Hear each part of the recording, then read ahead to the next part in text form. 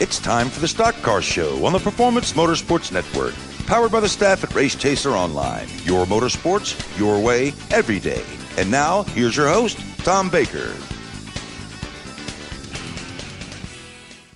Good evening, everyone, and welcome to the Stock Car Show here on Spreaker and the Performance Motorsports Network, coming to you live on this Thursday evening from Mooresville, North Carolina, inside the Race of the USA Race Chaser Studios. And we have got a full house here around the round table tonight. A couple of our hosts who are normally coming to us through the Race Chaser Skype line are actually in town and gathered around the table with us. We have Cisco Scaramuzza, Jacob Seelman from Speed Sport here as well, along with Chris Murdock, and our special guest for the first part of the show, Will Rogers, is here. Good to have Will back in the studio with us. And, of course, we've got Randy Miller behind the glass. We've got a couple of other guests that we'll be talking to later in the program. Two young brothers from California, junior late model racers.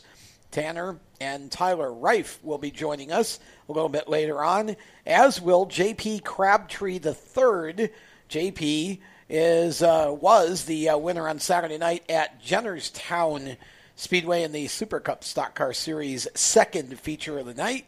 He had brake problems in the first race. We'll be talking with him later about all of that and lots of news. We've got Kentucky to talk about. We've got ARCA stuff going on. All kinds of things happening this weekend. And I guess I'll start by saying hello to Will Rogers and welcoming you back into our studio again since you left us the last time. You went out and won, and won, and won again. You're a greedy guy on a road course. Yeah, well, thanks for having me back. Really appreciate it. And, yeah, it's been quite the busy last few months, or at least month, I guess you could say. The month of June for us treated us very, very well. Like you said, won, and then won again. So, well, actually, just 2 wins in there. I'll break it back down a little bit. We only got 2, but yeah, I had good fun and success at New Jersey and in Sonoma Raceway. I think I gave him an extra one just you for did good give measure. him an extra win. It seemed like 3 wins. Sounded good. It's just predicting the future. You know? Every time we turned around, he was winning another road course race. One in the East and one in the West, I guess, right? Maybe that's a good premonition. He does have Watkins Glen coming up next month. I do. Hey, Looking forward to that one. I'm calling the shot. There you go. Yep. Calling the shot. It's not a hard shot to call. Yeah, so going out on one of Jacob's 2-inch limbs. One win on the East, 1 win in the West. That was actually our third East win. Backing that up from last year's success on road courses back there, or back here, I guess. And then we finally got our first West win. You know, I did 1 full season of West last year with Jefferson Pitts Racing, and we got really close on circle tracks to winning, and obviously really close on a road course too when we battled against Harvard Kevin. Guy. Yeah, but now this year finally sealed the deal, and I learned what I needed to learn last year racing with Kevin, and we went back to Sonoma, made no mistakes compared to at least what we did last year, and still had some pretty good competition, but was able to finish out on top, so that was a special one for sure. And that's, 8 wins in a row on road courses for Jefferson Pitts now, if I remember right? That is 8 wins. We're trying to make that 9 come here later this month, or next month, August. So hopefully that'll happen, but Jefferson Pitts Racing, they always put a heck of a race car together no matter what track it's on, but when it comes to road courses specifically, they got their secret sauce, you could say. So I'm just happy to be able to drive that car. And then guys before me, like Greg Persley and Noah Gregson, got to drive that car. Actually, the same chassis. It's labeled chassis number 19. So that's definitely my favorite car, Greg's favorite car, Noah's favorite car. And it has never been rebuilt, like fully taken down. Really? Wow. Yeah, so it's got the same front clip, rear clip on it that it's always had. And of course, the guys did what they had to do to make sure it is well prepared for every race. But the funny fact is it's never been rebuilt. So wow. Don't change it if it ain't broke, or don't fix it if it ain't broke, kind of thing. Yeah. Now it's working so wax far. it, talk nice to it. Oh put it yeah, in the corner, put a cover over it. Yeah, you got to be sweet, for sure, to make sure that she's fast on the lefts and rights. But yeah, they always provide really good equipment. I'm happy to help with their their legacy, I guess, on road courses. So. Now, you were a part of the team at Sonoma. This is just a little fun fact that even if you weren't able to be there, I'm sure was talked about among the JPR circle. But for me personally, it was cool for the Douglas County West race here a week or two ago to see Jeff Jefferson, the co-owner of the team, actually get to jump back behind the wheel for the first time in quite some time and actually prove that, hey, he's still got it too. Oh, totally. And actually, I was on the phone with Jeff earlier today, and I totally forgot to ask him how the comeback tour went because I was definitely anticipating that for a long time. There was always talk, here and there saying that, oh, yeah, I'll get back in the car. We never saw it. But see, make sure now when you call him the next time and you go to ask him about it, you got to tell him that you were on the Stock Car Show on Performance Motorsports Network, and they actually threw him some shade and said, he did a great job with his comeback. So make sure you those well, hopefully not some shade because I think throwing shade is a bad I guess thing. Is what I meant to say is throwing some shapes. I'll definitely let him know. Smile. But happy to see Jeff back behind the wheel and happy that he had a good run. I know I didn't get to follow the race or get to watch it on TV, but from what I heard, there were some incidents where he got spun out a few times by I don't know who. But, he got bumped and ran coming to the checkers. Still finished top 10, though. I think he was 7th at the end of it. That's pretty darn good. It was a cool deal. Yep. Old Jefferson, he lived up to his name, I guess. Hey, now we didn't have to throw any shade because the driver did Will that threw that for us. Yeah, here he is. So I don't know if I want to throw somebody's going to clip that out of the show and he's going to send it to him. So. I earned it. I won 4 road courses for him. So I get a bogey or two over there. Yeah, you're pretty good at making those right turns, which leads me into my question, because I saw you walking around Tuesday, and I know we talked about it a little bit before we go on there, but being a road course guy and being so good on those road courses, what did you kind of see from Tuesday from your point of view and what those guys were dealing with, and what stands out to you the most? I'd say, man, the thing that stands out to me most would be how narrow the place is. I mean, there are walls on either side of you. Talking about the Roval. The Charlotte Roval. It's very narrow, and I've driven that place in a legend car before, and even in a legend car battling door to door, it's narrow for those things.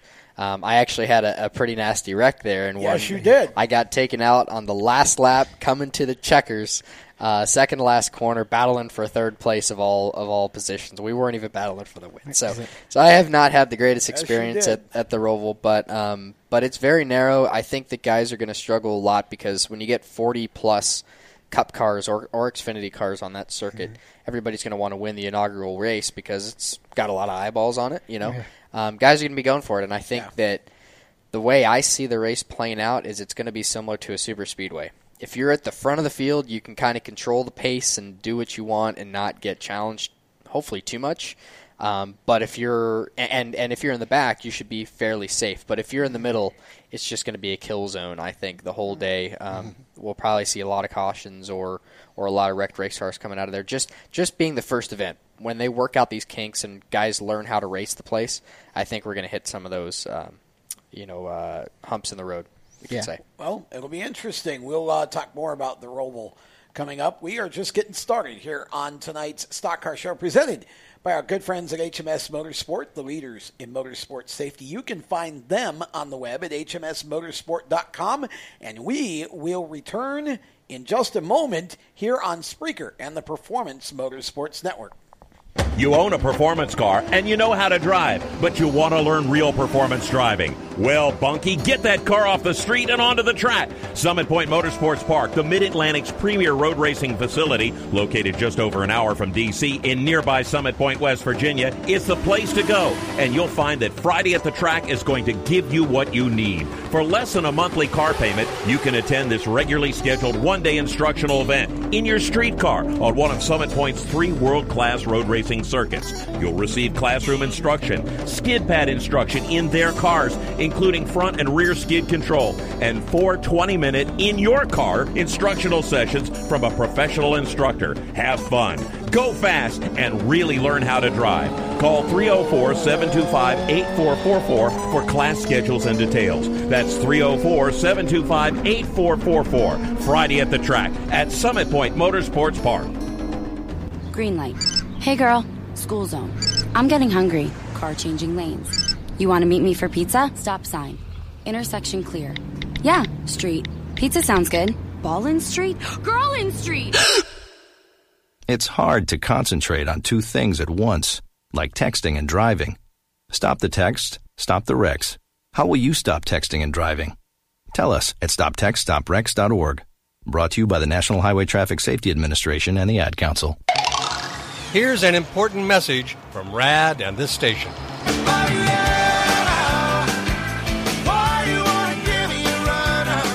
Hi, this is Bob Sheehan from Blues Traveler for RAD, recording artists against drunk driving. I like to party just as much as the next guy, maybe even more. But the one thing I won't do after I've had a few is get in the car and drive. Don't blow it. Always choose a designated driver. Remember, music lives, and so should you. Automotive technicians and auto service trainees, how would you like to work at the beach and perform for one of the best car care centers in the nation? Louis Meineke is now looking for skilled automotive technicians to join their award-winning team. If you're a gearhead that knows his or her stuff, or a young up-and-comer that has the motivation and drive to succeed, then you need to make this call today. 302-827-2054. Louis Meineke Car Care Center, located in beautiful Lewis, Delaware, offers a highly competitive compensation plan, great benefits, a flexible schedule, and did we mention that you're going to be working at the beach? Plus, there's a signing bonus for the right candidates. Technicians must be ASE certified and have a minimum of 6 years experience. Beginners advance at your own pace in one of several entry-level positions. But whatever you do, don't wait. These jobs will go fast. Call Tim at 302-827-2054. That's 302-827-2054. Louis Meineke Car Care Center. Rev up your career. Hi, I'm Noah Gregson, and you're listening to Race Talk on the Performance Motorsports Network. Now back to the show. Appropriate because, breaking news, Noah Gregson's on the pole at Kentucky. For the Truck Series race. L Truck race. Yes. L Truck race. L Truck race? Okay. The Camping World Truck Series, to be known next year as the GOTS race. Is that what it seriously is going to be? Yeah, no, it's basic. It's the Gander. Gander Outdoors Truck Series. No. The acronym will be GOTS. I guess it's better than cool. I'm sure NASCAR will love us for that, but. Okay, so that's good. Noah Gregson on the pole. You're going to give us any more detail there, Jacob, or are you just I'll get you full detail here in just a minute as soon as timing and scoring gives it to me. Okay. It's a race. Whose app's going to be faster? It's going to be interesting. All right. Survey says Gregson on the are you relying on me? Are we going to have more breaking news? Let's see what Will's got here. He's got Noah. There we go. Todd Gilliland. They zeroed out the times. That's why I got confused. It's an all KBM front row with Gregson and Gilliland. Shocking. How about Chris Eggleston fourth there? Fourth. I love that. How about Parker Kligerman eighth in the 75? Pretty good. On a mile and a half. Yeah. I'm not surprised. I'm not either, but to see that team have speed on a mile and a half is very, very, very pleasing. How about Myatt Snyder and Matt Crafton 32nd and 30th? Well, Myatt fenced it. Yeah, Myatt fenced it. I saw that. Myatt fenced it, and I'm not sure exactly what happened to Matt, but yeah. So that first 10 laps is going to be fun tonight. Wow. Okay. Grumpy old man. I'm happy. I'm happy for. He can't be that grumpy. He's the defending winner of the Eldora Truck Race. Yeah.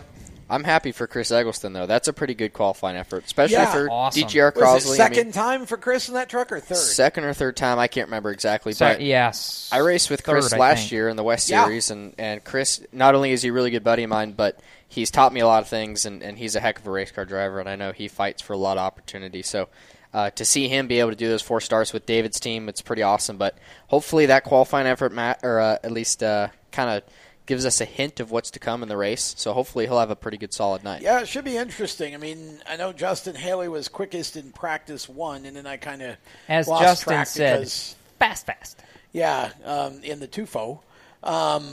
And we had, who else was up there? 52 truck of...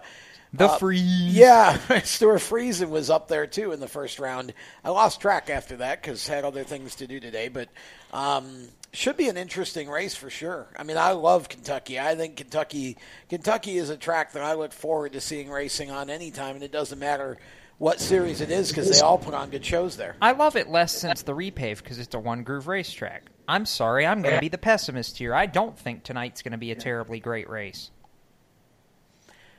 Other than the fuel mileage cup race since the repave, I've not seen a good truck race at Kentucky yet. That's really going to be very interesting to see how tonight goes. I definitely am excited about what we're doing here in Kentucky with the three divisions running this weekend. Yeah, absolutely, Tom. I think it could be a mixed bag. I'm not really sure what it's going to be, so we'll just have to find out how the trucks are going to drive there. And hopefully they can keep it green. And I know, obviously, Matt Crafton's going to be driving through the rest of the field to get back up to the front. It should be interesting.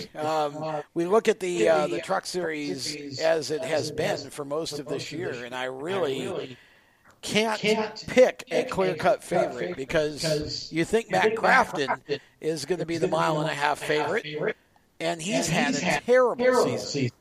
It's just been a really bad season for Crafton. So you kind of look at Johnny Sauter and go, all right, there's where you start. Sauter has been the guy that's been at the top, but you've got guys like Ben Rhodes, who I fully expect to contend here at Kentucky because, A, it's his home track, and B, because he is always fast here. So I would expect to see Ben up toward the front, but I think you've got probably 6 to 8 trucks that seriously could have a shot at this one. And I think Kentucky's a really kind of a quirky track for the trucks and actually all three of the divisions, although it's a little bit different now than it used to be. But I think this could be one of the more competitive truck races. Well, they've been talking all week on the commercials about Turn 3 at Kentucky. Exactly. Tell me about Turn 3 at Kentucky, Jacob. When they repaved it, Turn 3 became Calamity Corner because the groove is very narrow on entry. It's very easy to make a mistake. And, well, you make that mistake, you end up in the fence. Like as we've seen Brad Keselowski do. Truex, I think, ended up there at one point. Johnson's ended up in the fence. A couple of times. So, yeah, Turn 3 at Kentucky. Dangerous. Yeah, that's an understatement. An understatement. I don't know. I just feel like this track is kind of an equalizer in a lot of ways. Haven't had enough races on it, especially the Cup Series. Yeah. Haven't had enough races on it yet for somebody to, or some drivers to have established sort of it's my track. Well, incorrect. There are 2 drivers who've established Kentucky as their track in the Cup Series. Brad Keselowski and Kyle Busch, who have combined for, I think, all but one Cup Series victory at that racetrack, period. Exactly. Well, I mean, okay, but I still don't think we've had enough time there for anyone to be. I think you could see some of the younger guys. This is a track where I could easily see a driver like Eric Jones winning again. I mean, I seriously think this could be a place, even if William Byron or Alex Bowman, if they can show the speed and get their Chevys going, I seriously could see either of them in victory lane this weekend. I'll tell you a driver that I'm paying attention to this weekend, and he's been really good and really solid the past few weeks, and that's Daniel Suarez. I talked about him on the Monday show. He's been really good on the mile-and-a-half so far. He's been clicking those away, so I feel like he'll be able to keep that momentum going. I feel like he was the only one, too, Cisco, that actually had anything good to say about the Roval after it was over. He said he actually said his day went well. And he's continuing to be adamant about making it into the playoffs as well after the Daytona press conference. I got to say is he's got a lot of work to do if he's going to make the playoffs, and he's running out of time to do it. We've only got 8 races to go, and Suarez's numbers have not been good this year. I know all it takes is one day where everything goes right to win, but you've got to have a lot of days where you're close before you can win a race. Eric Jones has had a lot of those. I don't feel like Suarez has yet. Now, to go back to the Kentucky thing for a minute, and just to prove my point here a little bit, 5 top 5 finishes, 6 top 10s, and 2 wins in 7 starts for Kyle Busch. If that's not saying I own Kentucky, I really don't know what is. He's got an average finish there of 5.1. He won the inaugural one, didn't he? Thank you. Yeah, but, I mean... I don't understand how that's not owning the racetrack. He owns it. I just still think it's neutral enough. I don't think there have been enough. There have been so much changeover with some of the new guys coming in and that. I just don't think it's a track. The track is owned by a corporation. You could say Kyle Busch. You could say Kyle Busch should be the favorite. I just said it the way Tom said it. Yeah. He's led almost 30% of all the laps there too. Oh, by the way. You want to throw $20 that he doesn't win this weekend? I didn't realize this was a betting show. I was going to say, I thought this was a family show. I'm just saying, well, we're adults here. We can. I would sooner put the $20 on the fact that he does win it. Is that a good thing? Well, that's for you, what I'm asking you, because I'm saying he won't. So I'll spot you $20. Okay. I got no problem there with you it. go. Oh boy, you heard it here first. I'll be the intermediary then. Monday will be an interesting show. Monday will be an interesting show. Monday will be an interesting show. Jacob will be wanting to do double or nothing at the next track. Well, by the way, I'll tell you something else interesting, by the way. When you look back at who's been good at Kentucky, I know he's in. Sorry, Roush Fenway race fans. I know he's in terrible equipment, but the guy with the second best average finish that's run every race at Kentucky, Matt Kenseth, who has an average finish of 7th. I don't think he's in the car this weekend. Yes, he is. Oh, he is? Okay. He's in the car. Okay. He's in the car for the next 4 races. Oh, I was thinking by it was the way. after this. No, okay. Next 4. Okay. Kentucky, Loudon. Somehow I don't think the 6 car is going to run like the 20 car did. No. Just saying. What gave that away? Yeah, exactly. He'll be fighting for about 18th, I think.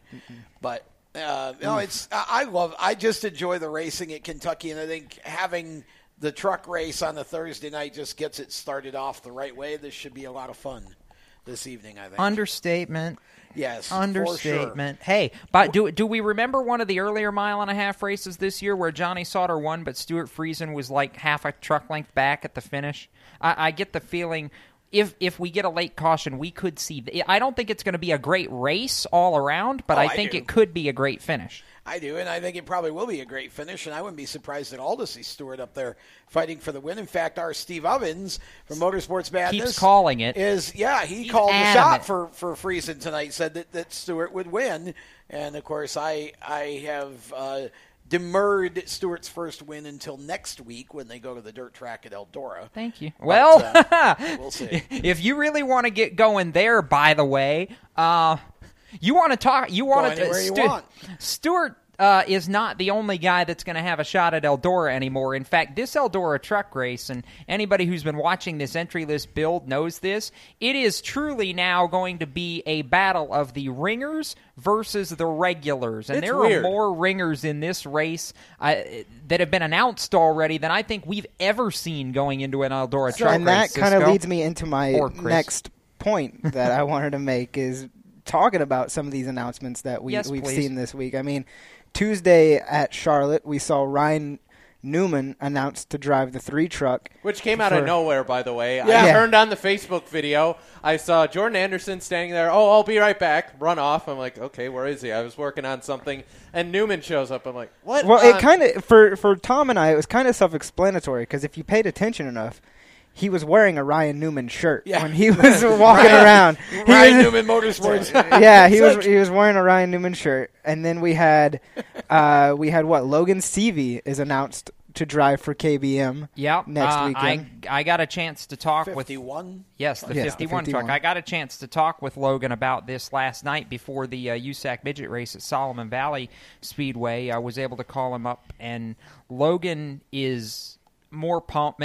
See, the first thing that he mentioned is this is totally backwards. He's like, I've never raced at Eldora. I should have raced here in an open-wheel car. Instead, my first race at Eldora, and it's coming in a truck, which is completely backwards from what he anticipated it being. But he told me that this all came about through a conversation. David Wilson, the president of TRD, was sitting with Logan in the grandstands at the Speed 51 Open back in May at Millbridge Speedway when Logan was running his Outlaw kart.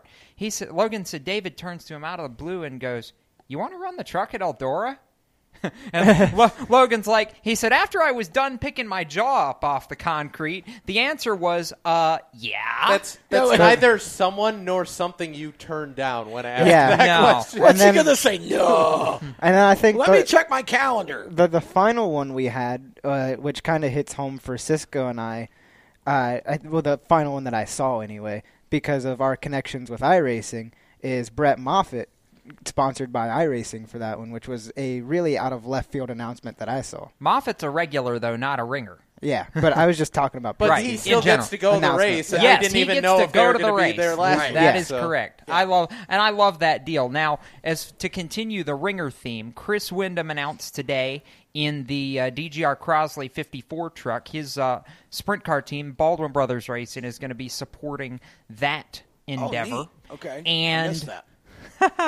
the high side tickler Kyle Strickler in the Mittler Brothers, replacing Windham in the Mittler Brothers truck that he drove a year ago. You know what this race needs? The last thing it needs, entrance in the 00, smoke. Yes, please. That's the only thing at this point that would surprise me. The problem is Tony has so much to do on race day with, owning the racetrack. Track he doesn't have time to race. He's got people. I was going to say he's got people. He could jump in. See, I want to see Will's ARCA team owner back in a truck for Eldora. Just saying. Somewhere in that shop, he's got to still have a truck in there hiding somewhere. It's funny. When you walk in the shop doors, there's one front and center. Beautiful. There you go. Just pull it right out. Pull it right out there. Kenny, if you're listening, we're begging. I'm sure between the five of us here, I'm sure we could go rustle some feathers and find somebody willing to jump on for Schrader. Couldn't we, Tom? Don't we know people? In a week and a half? I suspect Kenny knows more people than we know. If Kenny, I would think if Kenny Schrader wanted to go run Eldora, I would think Federated would look at him and go, "How much do you need?" he ran the first 4 of them, and I think finished in the top 10 in every one of them, if I remember right. It's not like they couldn't find a way to get the truck there. I mean, it's his sponsor after all. Right. Let's see. What else have we got? Max McLaughlin in one of the Nice trucks. Yep. Okay. Yeah, Max. Well, and that's going to be an interesting one too. Oh, that's going to be good. Max is making. There's another thing that's kind of backwards. Yeah, you're making your first truck series start on a dirt track. I mean, for Logan Seavey, it's kind of interesting because he is a dirt driver. Well, Max is a dirt driver. Max too. has done both, so it's going to be interesting to see. What we do there and how he does in that Nice Motorsports. It wouldn't surprise me at all to see him contend for the win. I think Max is that good. Duh. We'll talk more about that as we continue with the show. We got Will Rogers here, all kinds of good stuff going on here on the Stock Car Show tonight. You are listening to us live, courtesy of HMS Motorsport, the leaders in motorsports safety, and we will be right back on Spreaker and the Performance Motorsports Network. Do you love the sound of high-revving motors and the smell of burning rubber? Do you want to get your car sideways right at the ragged edge of control? If you've always wanted to try drifting or learn to improve your drifting skills, Summit Point Motorsports Park, the Mid-Atlantic's premier motorsports facility, has the expert instructors and the specialized track to teach you how to drift and the skills necessary to drift competitively. From skid pad to open sessions, Summit Point Motorsports Park has the safe and open environment that allows drifters of all skill levels, new to intermediate, to get sideways and smoking. With a focus on safety and the skill set necessary to drift competitively, Summit Point Motorsports Park's Drift Nirvana is just the thing for you. Call for your reservation today, 304-725-8444. Or for more information, go online, summitpoint-raceway.com, or you can email them at office@bsrinc.com. Drift Nirvana, getting you sideways the right way. HMS Motorsport is the leader in motorsport safety. HMS serves the majority of Monster Energy NASCAR Cup, Xfinity, Camping World Truck, IndyCar, and IMSA WeatherTech teams, as well as countless SCCA and club-level racers and driving enthusiasts throughout North America. Featuring world-renowned brands like Schuberth Helmets, Schroep Belts, Adidas Suits and Shoes, Lifeline Fire Systems, and even Racecom radio kits, HMS has the right product for your type of racing and your budget. Their representatives are experts on only one thing, making your track driving as safe as possible. With locations in Mooresville, North Carolina, and Danvers, Massachusetts, the HMS staff is always ready to take the time to help you find the right product for your safety needs. Don't settle for second when it comes to motorsport safety. stop in to HMS Motorsport. Visit them on their website at hmsmotorsport.com or send them a message on Facebook and tell them the folks from PMN Radio sent you. What an awesome game. What's up with your car? I don't know. It won't start. How are we getting home? Chill. My parents signed me up for the roadside assistance from Louis Meineke. It was free with my oil change. They'd come and get the car started or get us home and tow the car to the shop. Good to know. With my driving, my parents never know what to expect. When you join the Meineke Car Care Club with a $35 preferred service, you get 4 free months of roadside assistance, including tire change, battery jump, lockout service, towing, and more. Contact Louis Meineke, located on Route 1, or call 827-2054. When do you think of a plumber? Like most people, even if it's an emergency, you can be confident about who will arrive to help you. For quality and reliability, count on someone you can trust. Call on the plumbing services of Hague Quality Water of Maryland. Plumbing doesn't have to be an emergency. We handle all kinds of preventative maintenance too. Hague Quality Water of Maryland is family-owned here in Annapolis since 1993. For a refreshing choice, call us at 888-84-WATER or visit us online. COPD, chronic obstructive pulmonary disease, is a lung disease that robs people of their ability to breathe. As many as 24 million Americans suffer from COPD, also known as chronic bronchitis or emphysema, and half of them don't know they have the disease. If you or someone you love is over 35 and has smoked more than 100 cigarettes in their lifetime, visit driveforcopd.org and take the screener, then take that to your doctor. I'm Jeff Stoltz, and I drive for COPD.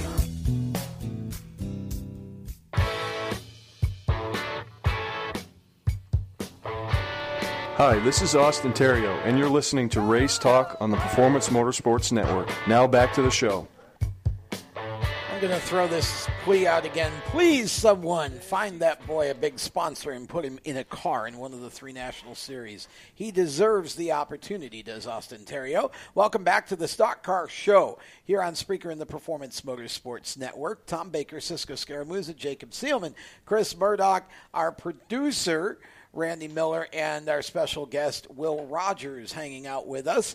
And we've got a couple of other guests coming up here a little bit later on in the program. We were talking Eldora, and we started to talk about Max McLaughlin. For those of you who don't know who Max McLaughlin is the son of Mike Magic Shoes McLaughlin.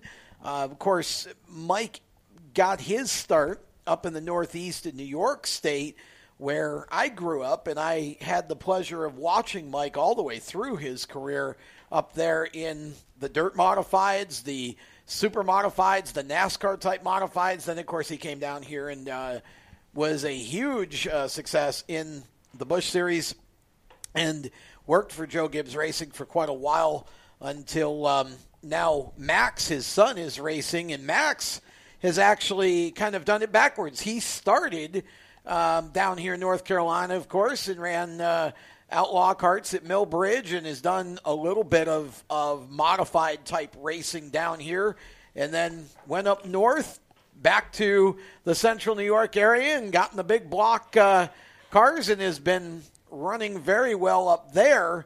And now he's coming back down here to run a truck and getting his start on a dirt track. Do not underestimate Magic Shoes Max McLaughlin. Little Magic Shoes. Little Magic, yeah. Don't underestimate Little Magic, because I'll tell you what, that boy can drive.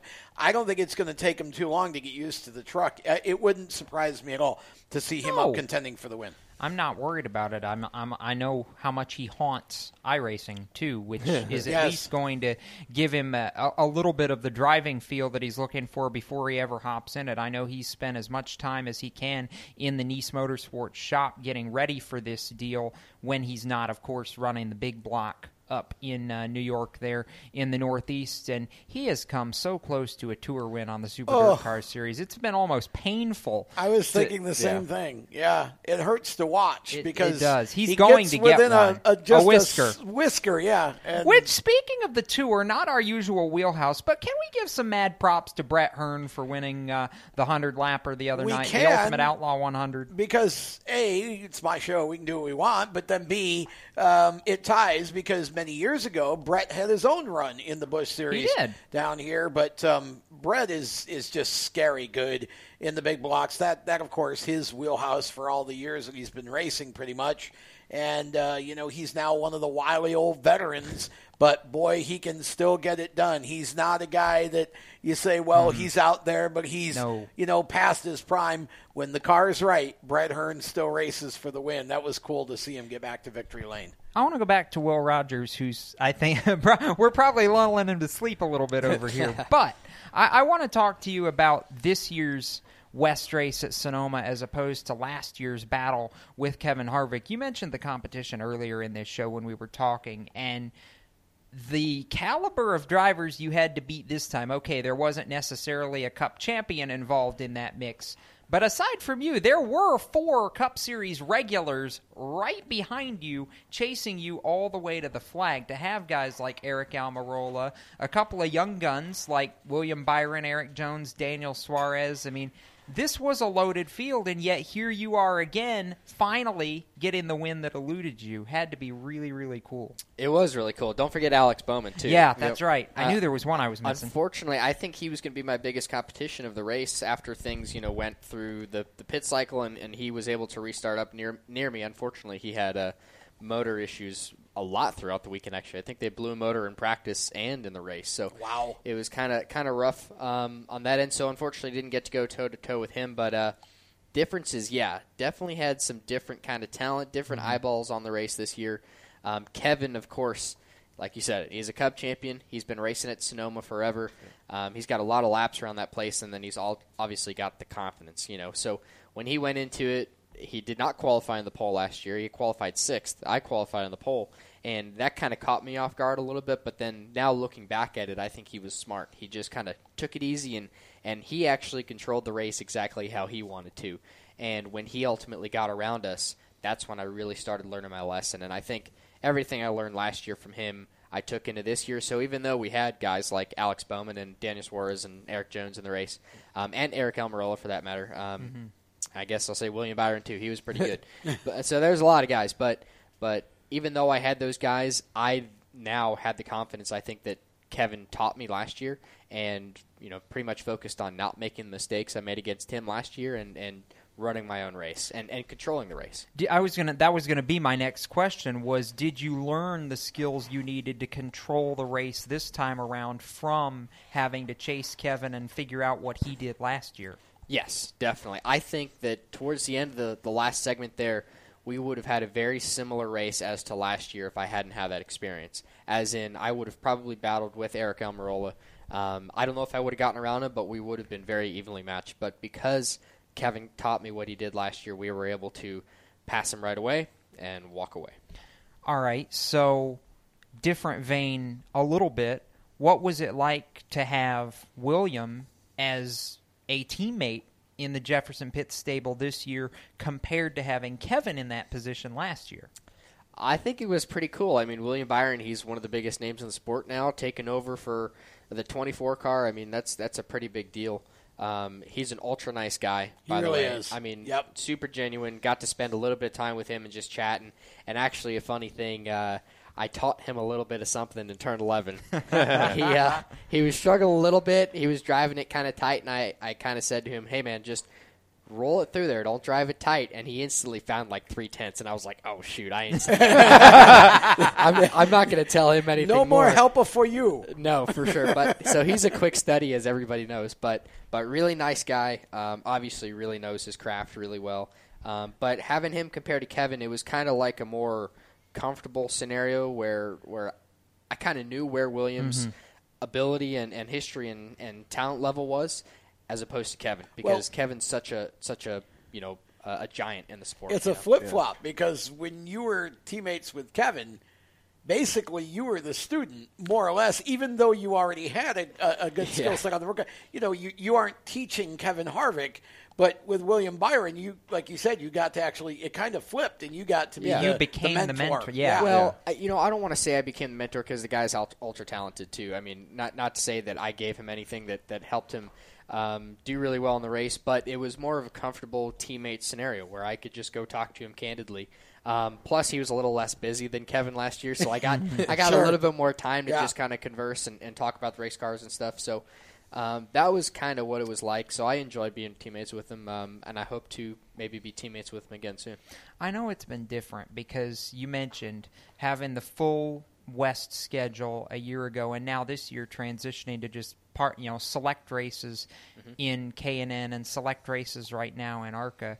But I look at you, and you seem more content and more comfortable with your position right now than I think we've ever seen you. And I'm curious why that is, because I know if you could be, you'd like to be out there every single week running anything you can. But it just seems you've really found a comfortable place right now with where you're at. I think actually I had dinner with my buddy Ryan Vargas last night, and we were talking about. Well, actually, I was kind of making the joke about Sonoma. Now that I've won Sonoma, the one race that I wanted to win, what do I do? Like I'm kind of just like, there's not much forward. Not to say that I'm not looking forward to anything, I'm not working hard for anything, but you're right. I kind of feel like I found my place right now this year. I've accepted the fact that we're not running seasons we're not running full seasons for championships, and we're kind of just getting the experience and then achieving some of the goals that I've wanted to over the years. So I'm kind of comfortable where I am now. Looking 6 months in the future, I don't think I'll be as comfortable because that's really where hopefully I'll be in a full ride scenario and we could try to contend for a championship or learn more. But right now, I'm very fortunate to be where I am. Got a lot of good supporters, so I'm pretty content where I'm at right now. We'll step aside when we come back. More with Will Rogers and much more to go. We've got more special guests to come as we approach hour number 2 of the Stock Car Show. You're listening live on Spreaker and the Performance Motorsports Network. Everywhere you go, you hear it, and you see it. It's coming at you through your phone, your tablet, and your computer. It's broadcast from your favorite radio station, TV networks, and cable companies. It's in the stadiums, the arenas, the ballparks. It screams for your attention at the mall. It's interactive on Main Street. It's even coming at you from the gas pump at the nearby convenience store. What is it? It's digital content. It's digital content. It's digital content. Somebody has to create it. Somebody has to manage it. So whether your dream is to write it, design it, create it, call it, produce it, voice it, host it, light it, shoot it, switch it, record it, color correct it, edit it, code it, repurpose it, tweet it, blog it, post it, compress it, upload it, replay it, or make sure it gets to where it's got to go when it's got to get there in the format it's got to be in, you need to attend Carolina School of Broadcasting. The skills you will learn, the experience you will get, and the connections you will make at Carolina School of Broadcasting will open the doors to the career you want in digital content creation and digital content management. Call or come by today. Click csbradiotv.edu. Parents, your son or daughter has had their license for a while now, but you want to make sure they're prepared for any situation they may face on the road. High school driver's ed doesn't teach them to drive defensively. They need to be prepared for any highway emergency. For less than a month's insurance, and a whole lot less, BSR instructors at Summit Point Motorsports Park in nearby Summit Point, West Virginia, will teach your son or daughter how to respond instantly and positively to unexpected situations on the road. BSR's specialized accident avoidance training teaches swerve to avoid maneuvers at highway speed, ocular driving, which focuses driving attention on ways to avoid accidents, vehicle dynamics and feedback, skid control and skid recovery, threshold braking on straights and progressive braking on curves, and off-road recovery techniques. This is stuff driver's ed simply doesn't teach. So call BSR today, 304-725-8444. Give your kid the skill set needed to drive safely and responsibly on the highway. That's 304-725-8444. This is a test to find out if you know it all when it comes to children. Name one of the leading killers of U.S. children age 1 to 13. What's the best way to protect children in a car crash? At what age and size should a child start using a booster seat? Don't assume you know it all when it comes to car seats for your child. Go to safercar.gov/the-right-seat and know for sure. Brought to you by the National Highway Traffic Safety Administration and the Ad Council. Hi, I'm Ben Rhodes, and you're listening to the Performance Motorsports Network, the voice of motorsports. Starting third, Ben Rhodes, bringing us back to the next segment of the show and racing in the truck race at Kentucky at the exact same time. Yeah, how do you do that? He is amazing, that Ben Rhodes. He's talented. Very talented. Look for him inside row 2 here in about 30 seconds. Yeah, it's going to be there. We talked about earlier. It's going to be a fun race at Kentucky here this evening for the Truck Series as we continue talking with Will Rogers. And I know, Jacob, you wanted to ask Will about his marketing partner of this season, Dryden, and I'm kind of curious myself because I love what they're doing right now. I do love what they're doing, not just on the pavement side, but also on the dirt side. For those who haven't paid attention, Dryden Performance Lubricants has backed both Will in his racing endeavors so far this season. They've also played a big part in Shark Racing and Logan Schuhart's team with the World of Outlaws this season. But for you, most prominently on the ARCA Racing Series car that you've driven with Ken Schrader Racing. And as you and I were talking during the last break, this is big for them. In addition to you, they didn't have a motorsports program 7 months ago. So this is all new, and it's gotten really big really quickly. It definitely has, and what I will say is the outlook on the program has gotten really big really quickly. And first of all, I'm very fortunate to be aligned with PPC Lubricants and Dryden, PPC Lubricants being the parent company, and I believe Logan is too. Logan's a great guy. He's got a great team. I got to meet him a few months ago when they were in town for the Charlotte World of Outlaw race. So really great group of people there, and they're from Dryden's neck of the woods. PPC Lubricants is based in Jonestown, Pennsylvania. Yep. And I believe Logan is from some town near Hanover. there. Yeah, Hanover. I was going to say he's just outside. Yep. So that makes sense. They're close by. I'm kind of the fish out of water when it comes to where I'm from and everything, because I'm all the way as west as you can go. But obviously being down here in Charlotte now, focusing on racing. But yeah, very fortunate to be with Dryden. And when it comes to their program, like you elaborated to, they weren't around 7 months ago. So what happened was I had a connection and to Dryden, and we had an opportunity to approach them for a partnership, and they were all about it. Dryden as a brand, when they originated, they started in the town of Baltimore. I can't remember how many years ago, but the company is almost over 100 years old. Yeah. But through its period of life, from the time it was started up until, I want to say 25 years ago or so, I don't know the exact math. You're close. They were a force to be reckoned with in the Mid-Atlantic and the Northeast for all of their products, and they were acquired by Castrol. Yeah. Castrol wasn't selling any GTX product in the area, and Dryden was selling off the shelves just like crazy. So they obviously had to buy out their competition to hopefully get a step up on them. So at that point, Dryden kind of got phased out. Unfortunately, Castrol needed to take over the market, and they successfully did by just pretty much taking them off the shelves. So for about 25 years or so, the brand hadn't been around, but Dave Klinger, the president of PPC Lubricants, saw the opportunity to acquire the Dryden brand because nobody was doing anything with it, and said, that's going to be our flagship brand. We're going to see a lot of promise from that.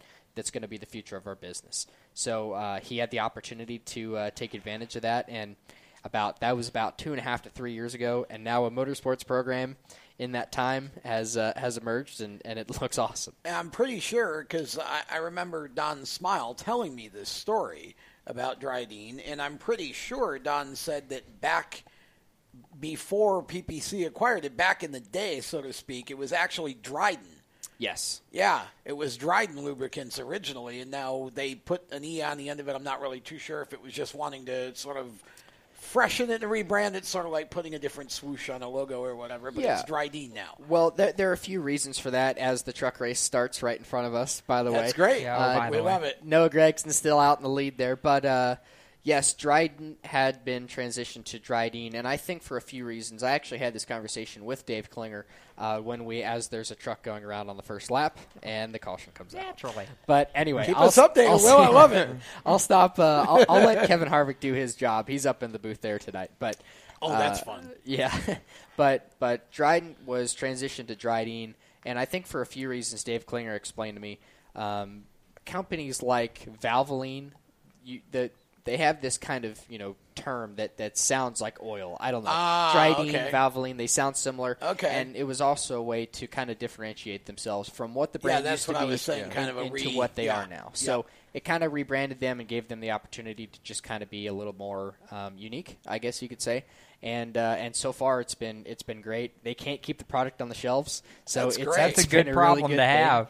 And great problem to have. And you mentioned marketing partner. They certainly are a big marketing partner with us, but we're also business partners. We're working extremely hard. My managing partner and I, we work extremely hard on finding a way to sell more product for them, not only through the advertising and marketing phases, but connecting them with viable business that could utilize their products and such. Well, yeah, and of course, I use marketing partner instead of sponsor. Sure. Differentiated as, because it is a business partnership. It really is. You know, when you have companies that are part of a race team, you know, I like to tell everybody that sponsorship is, I'm going to bowl for cancer. Do you want to sponsor me at 2 cents a pin? Exactly. You know, this is a two-way deal. So it's a partnership. So therefore, marketing partner, or as you say, business partner in this case. Exactly. The way that I like to put it is sponsorship. It's almost, I know nobody can see me right now, but if you put your hand out flat, it's almost like this is a sponsorship asking for money. If your hand was straight up and down for a handshake, that's what a partnership is. Perfect. That's there the way you go. that I believe. That's a great. I'm going to steal that for the kids I coach. Yeah, I like that. Give that a shot. See if it helps them a little bit. I'll give you credit. Don't worry. Yeah. Thank you. But you're right. I mean, it's all about partnerships nowadays, and I think a lot of my generation doesn't really know how to grasp that, or they haven't been willing to grasp it. I had a podcast the other day with Off Axis, actually, the guys who paint my helmets, and Greg Stumpf and I were talking about this, and what I really equate it to is a mindset. A lot of guys my age or in my position, they kind of have this mindset of, this isn't my interpretation, by the way, I want to be a race car driver, and all I have to do is show up at the racetrack, do my job on the racetrack, and then I can do whatever the heck I want off. And I don't believe that's true, unless you're in the specific situation that some are. For me, I need to have a head on my shoulders 24/7, and I need to be thinking about my business. That's correct. It's not all about setting a fast It's lap called time. being professional.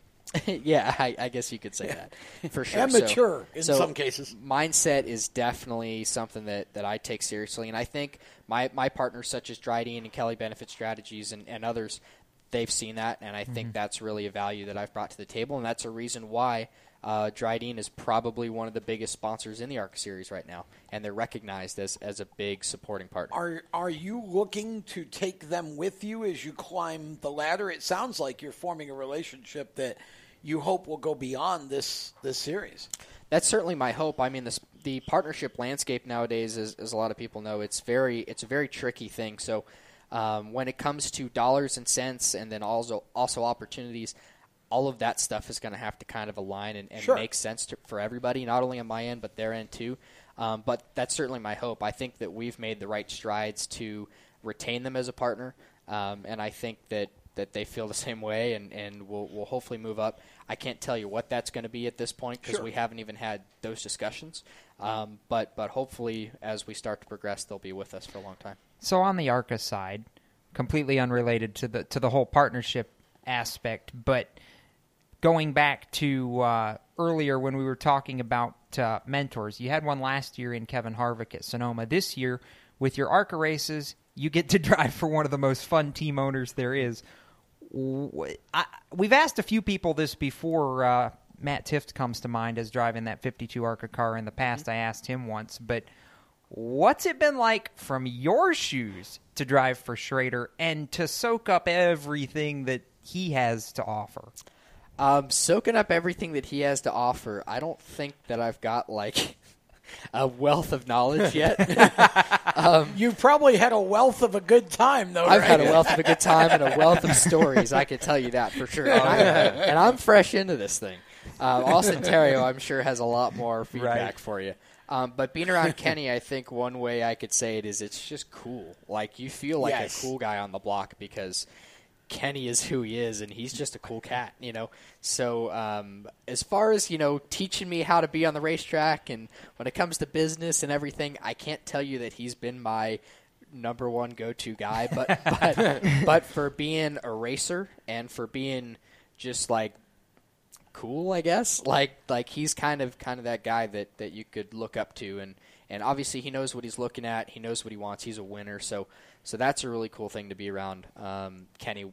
with. It's the mannerisms and the attitude. It sounds. Yeah, exactly. It's definitely the attitude. It's not necessarily all the education that I get, but it's the understanding of kind of how he works and how I got to be on his race team. Well, I've heard Kenny equate this a few times to some of the drivers he's given some pointers to on the dirt side. He says, I'll teach you, but you know how I'm going to teach you? I'm going to teach you by beating you first. Yeah, exactly. Well, the great Ken Schrader story for me was Carl Edwards when he first was negotiating with Roush, and Roush put the contract in front of him. Carl said it was like 80 pages or something. He said, I didn't understand any of it. So he calls Kenny, and he says, geez, I'm looking at this contract, and I don't understand hardly anything in it. You think I should sign it? And Kenny says, well, you got anybody else that's offering you an 80-page contract that you can't understand? He said, no. He said, then you better sign it. That's about how every lesson goes with Kenny that I've learned. The rest, as they say, is history. He kind of lets you figure it out, but in a very, very much that kind of way. Like, don't be an idiot. Just do it. You probably ought to sign it. Kenny is definitely one of the great characters that's ever come along in motorsports. And Schrader, too, and everybody else at KSR. Yes. I mean, they're a bunch of characters. Donnie Richardson, he's his own character, very smart and an articulate guy, yet he's still got a little bit of his southern kind of way of going about stock car racing. Matt Weber's over there now, and he's a very much more like a technical guy, and he's been at many different race teams the last few years, and I think he's being able to take a lot of things and help us there. And then guys who if you're in the ARCA garage, you'll know who he is, and he goes by McLovin.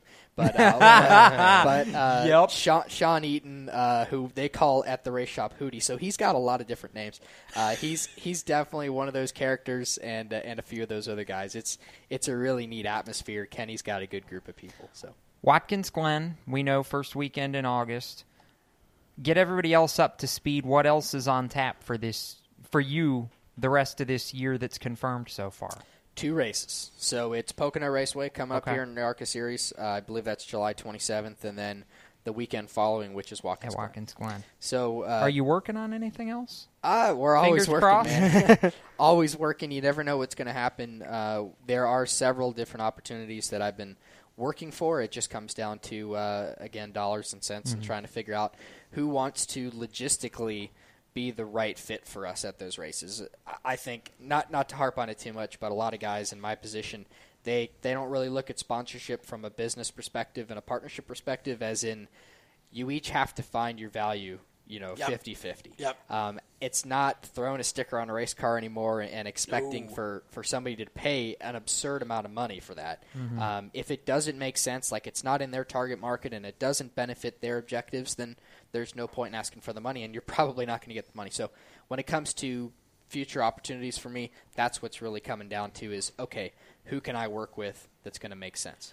With that, we step aside. When we come back, we got a couple of young brothers to talk to, a couple of California junior late model drivers, Tanner and Tyler Reif, going to join us on the Stock Car Show. This may be their first national radio appearance, so this should be fun. We'll be back with the second hour of the show right after this on Spreaker and the Performance Motorsports Network.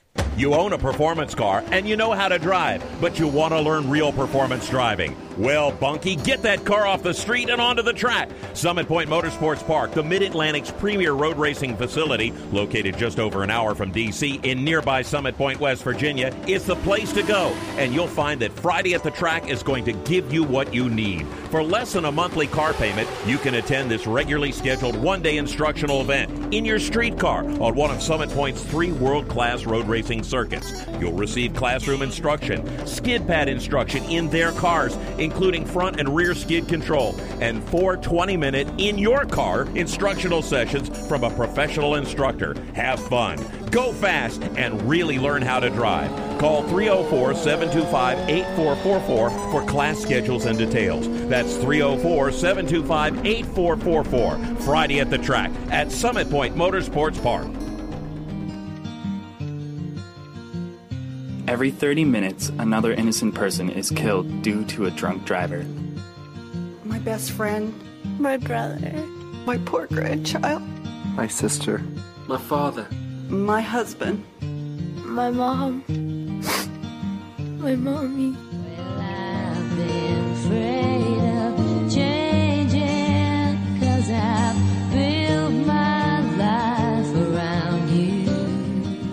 stop these tragedies before they happen. Don't drink and drive. The Performance Motorsports Network is a compilation of shows about motorsports. From technical to controversial to just fun, everything you like about racing and gearhead stuff is right here on one internet channel. The Performance Motorsports Network. Tell your friends about it.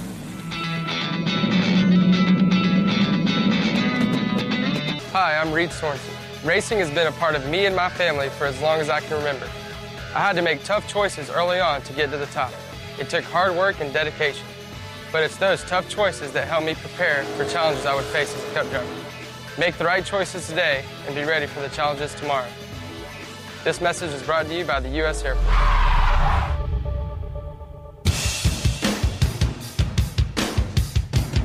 Hi, I'm Timmy Salmito, and you're listening to Race Talk on the Performance Motorsports Network. Now back to the show.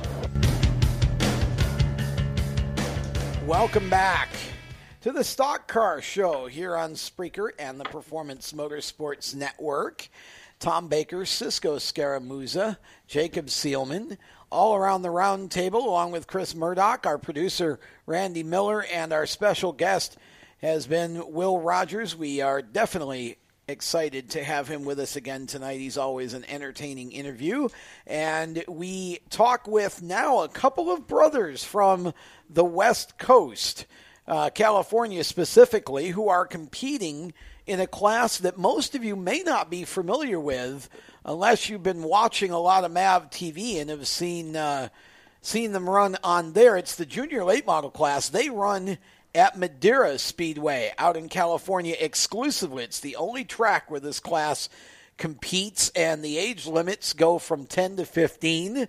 And we've got a couple of the racers from that series, Tanner, who is third in points right now, and Tyler, who is fifth in points in that particular series. Guys, welcome to the show, and I'm going to start with Tanner. Talk about how old you are and talk about your background in racing, how you got started.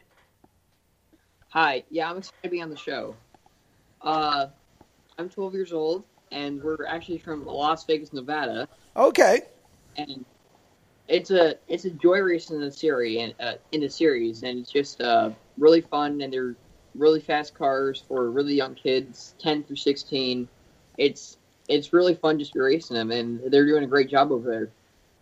Yeah, they really do. I like the series a lot, to be honest. I think it's a great format and an excellent opportunity for some of you guys who may be a little bit ahead of your age group and have that kind of maturity and skill set to be able to jump into a bigger car, but do it with other kids your age so you're not racing against adults so early on in your transition there. Tyler, I should say, talk about how you got started, what made you excited about racing, how old you are, and all of that. Hi, guys. So I'm very excited to be on your show. Thank you for having me today. And I started racing because my brother always watched my grandpa used to be a big name in sprint cars. So my brother was like, oh, that's cool, I want to race. So I went to his races all the time, and I thought it was really cool. I was like, Dad, can I get a race car? So he said, yeah, and we just started off from there, and then we started getting bigger and bigger, and it was a lot of fun, and we just went, and then we're just trying to go to NASCAR now. See, I don't know, Cisco. When I was really young, I said, Dad, could you get me a bicycle? Or could you get me a big wheel? And Cisco, now these kids are asking for actual race cars. I wanted an Xbox when I was a kid. But Tanner and Tyler, I mean, you guys being from the Las Vegas area, do the Bush brothers, is that any inspiration for you at all? Yeah, we're like the Bush brothers. The young one's better, and the older one just... That's pretty good. That was the greatest response. Okay, so here's what just happened here. We threw shade at Kurt Busch, and Tyler threw shade at his older brother at the same time. That was a good double word score. Yeah, that was a double word score on Scrabble there, Tyler. I'm impressed.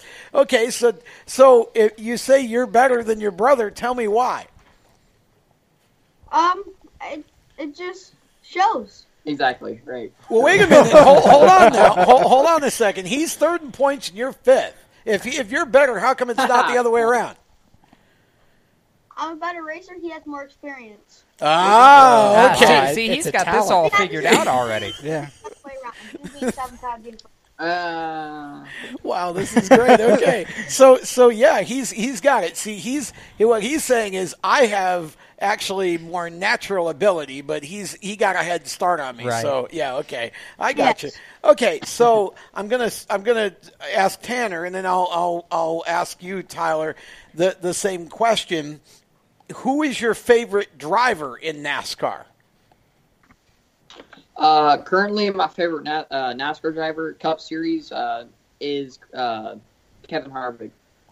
Not even a Busch brother in the mix there. You see, that's how that. How about you, Tyler? Are you a Busch brother fan, or who's your favorite?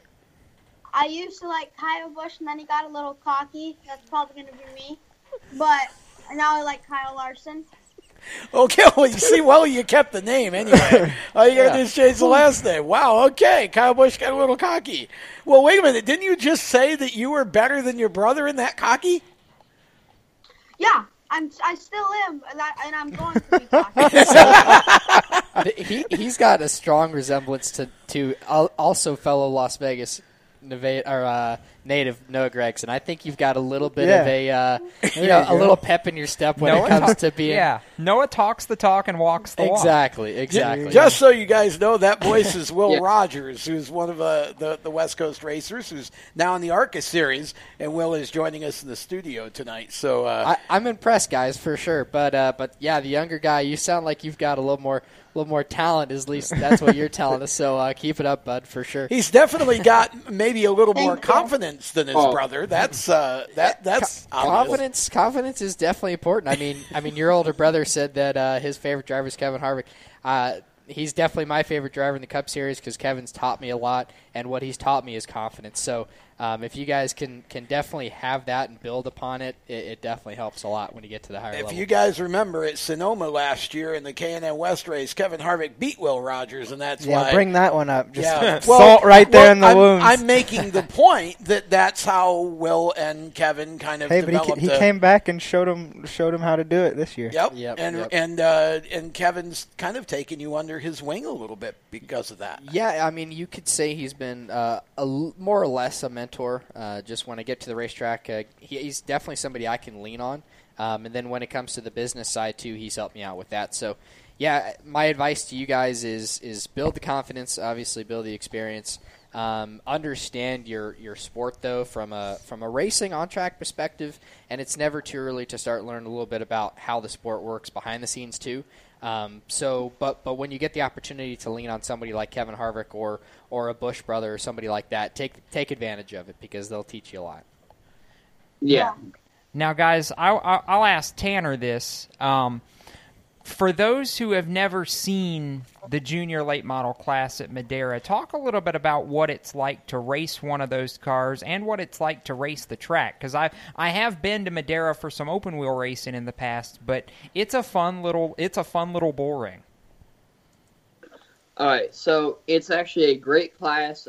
Kenny Shepard's done a great job making it, and he's just built a very great program with the cars, how young you can be, and we really have no idea how he got the drivers to be so young. But with the 3,000 pounds, 500 horsepower, they're really fast, and it's crazy. There's great competitors, and it's a great series. Talk a little bit about how you started, because you guys started, I think, in quarter midgets out there, and then you've eventually transitioned into the junior late models. Tanner, what was that like to go from a quarter midget? Now, I know, I think Tyler said he raced some mini cups. Did you also run mini cups as a between step? No, I didn't run mini cups when I was younger. I went from quarter midgets for 8 years to junior late models. Wow. And Tyler, like you said, he says he's a better driver, but that means he just has cars that are completely set up because I paved the way for him. I got That's it. I got junior late model setups. I got every car that he's run has a setup that I've made. So you did all the work, and he's just reaping the benefit. Yeah. Okay, now we're understanding this a little bit better. We've got the full story now. See, there's two sides to every story. Now that we've heard them both. Okay, so before we go any farther, I'm going to give each of you a chance, one at a time. We'll start with Tanner, to give some shout-outs to whoever you'd like to thank for kind of helping you make this happen. Well, PGC, that's a great company, and my grandpa, he makes all the nuts and bolts. Like, he redid the Statue of Liberty when they redid it. They got Boulder Boats, a great online company for boats. If you're looking to buy a boat, that's the place to go. The Hampton Inn Suits in California, they help us when we're staying the night in Madeira. Excel Suits, they make great suits. I love the look of their suits. Tony Jackson, he's a great crew chief. He helps us with our cars. And Buddy Shepard, he's the best spotter I could ask for. Okay, Tyler, who would you like to thank for helping your racing to happen? I would like to thank Undaunted Apparel the most because they make amazing hats, clothing for us, and they're just a huge help. And now they got their kids in the quarter midgets, and we're trying to help them out now. And then CSM Graphics for making our car look beautiful and make it go in 60 miles per hour, look like 60 miles per hour when it's standing still. And Driven Steering Wheels for great steering wheels. SST Silver State Trucking. He's like a lifelong friend almost, and he has a trucking company. He's a great guy, also a neighbor of ours. My mom and dad for helping us, giving all the money to pay for our late models, our gear, everything. Okay, you guys have done so well here that we're actually going to hold you through this break. Just sit tight where you are. We're going to step aside. We got to take a break. We come back around the other side of the break. We'll talk to you a little bit more, all right? All right. Okay. Okay. So we're going to hold the Wright brothers through the break. We'll pick them up on the other side. You're listening to the Stock Car Show presented by our good friends at HMS Motorsport, the leaders in motorsports safety. Find them on the web at hmsmotorsport.com. We will be back around the turn on Spreaker and the Performance Motorsports Network. How to be a great dad in 15 seconds. Bike ride, go fish, walk in the park, phone call, milkshake, play catch, picnic, fly a kite, tell jokes, laugh, talk, read a story, tell a story, bumper cars, swing set, bowling, pillow fight, cut loose, stay tight. Whew. Because the smallest moments can have the biggest impact on a child's life. Take time to be a dad today. Call 877-4DAD-411 or visit fatherhood.gov. Brought to you by the U.S. Department of Health and Human Services and the Ad Council. Automotive technicians and auto service trainees, how would you like to work at the beach and perform for one of the best car care centers in the nation? Louis Meineke is now looking for skilled automotive technicians to join their award-winning team. If you're a gearhead that knows his or her stuff or a young up-and-comer that has the motivation and drive to succeed, then you need to make this call today. 302-827-2054. Louis Meineke Car Care Center, located in beautiful Lewis, Delaware, offers a highly competitive compensation plan, great benefits, a flexible schedule, and did we mention that you're going to be working at the beach? Plus, there's a signing bonus for the right candidates. Technicians must be ASE certified and have a minimum of 6 years experience. Beginners advance at your own pace in one of several entry-level positions. But whatever you do, don't wait. These jobs will go fast. Call Tim at 302-827-2054. That's 302-827-2054. Louis Meineke Car Care Center. Rev up your career. You hear that? That's the sound of America's only sports car. That's right. It's a Corvette. But not just any Corvette. It's your Corvette. It's that who cares if there's traffic part of your day. And this can be you when you come to Cooper Corvettes. With 60 years of Corvettes to choose from, there's always a Corvette in your budget. And they'll service any Corvette you bring in. Cooper Corvettes on Route 1 just north of Quantico and Triangle. Call, click, or visit CooperCorvettes.com. How to deal with someone who says that's so gay. Outsmart them. This party is like so gay. Totally. Excuse me, but did you ladies know the word gay used to mean happy or excited? Then it became a word used to describe gay people. Then somehow it came to mean dumb or stupid, which is how you just used it, which is not very nice. Ew, that guy is on the football team and super smart, and he totally hates us now. Totally. When you say that's so gay, do you realize what you say? Knock it off. Learn more at thinkbeforeyouspeak.com. Hi, I'm Brandon McReynolds, and you're listening to Race Talk on the Performance Motorsports Network. Now back to the show. It says something about our musical taste when we go from Jim Croce to Metallica in 2 consecutive But with re-entries. Brandon McReynolds, too. I mean, Brandon McReynolds, that was perfect. Does he Brandon. know that his intro's linked up with some Metallica? I don't know. We got to get him back in the studio. It's been a while That'd since be we've talked amazing. with Brandon on the show. We need to get him in here one night. Welcome back to the Stock Car Show here on Spreaker and the Performance Motorsports Network, presented by HMS Motorsport, the leaders in motorsport safety. Tom Baker, Cisco Scaramuzza, Jacob Seelman, Chris Murdock, and we've got Randy Miller behind the glass, punching all the right buttons tonight and trying to keep control of the show. Will Rogers has been kind enough to grace us with his presence for the entire show so far. We haven't scared him off yet, so that's a good sign. That's the key word. We were wild the first time we had him in. I think if we didn't scare him off after that one, we're good. Yeah, he actually agreed to come back, so we did something right. And we've got a couple of Nevada drivers that we're talking to here via the Race Chaser Skype line, Tanner and Tyler Reif, who both race in junior late models. I'm going to start with Tyler this time for this question. So you're racing the junior late model now. What has been the biggest transition for you going from the mini cup that you raced to the junior late model? What was the biggest thing you had to deal with transition wise? So the mini cup was you just kept it pinned and steered smoothly, and it was so easy to drive compared to late model. But now with the late model, you have to use brakes, gas, let off, set up the corner, set up passes. But with mini cup, you could just stay on the inside and basically keep your momentum and pass everybody. So there's a huge difference. So I had it's a huge change still. Did the horsepower scare you at first, Tyler? Not really. You just like to go fast, right? Yeah. Yeah. A lot. But did it feel that much faster, really? Because obviously it's so much of a bigger car in the way, it steers compared to the Mini Cup.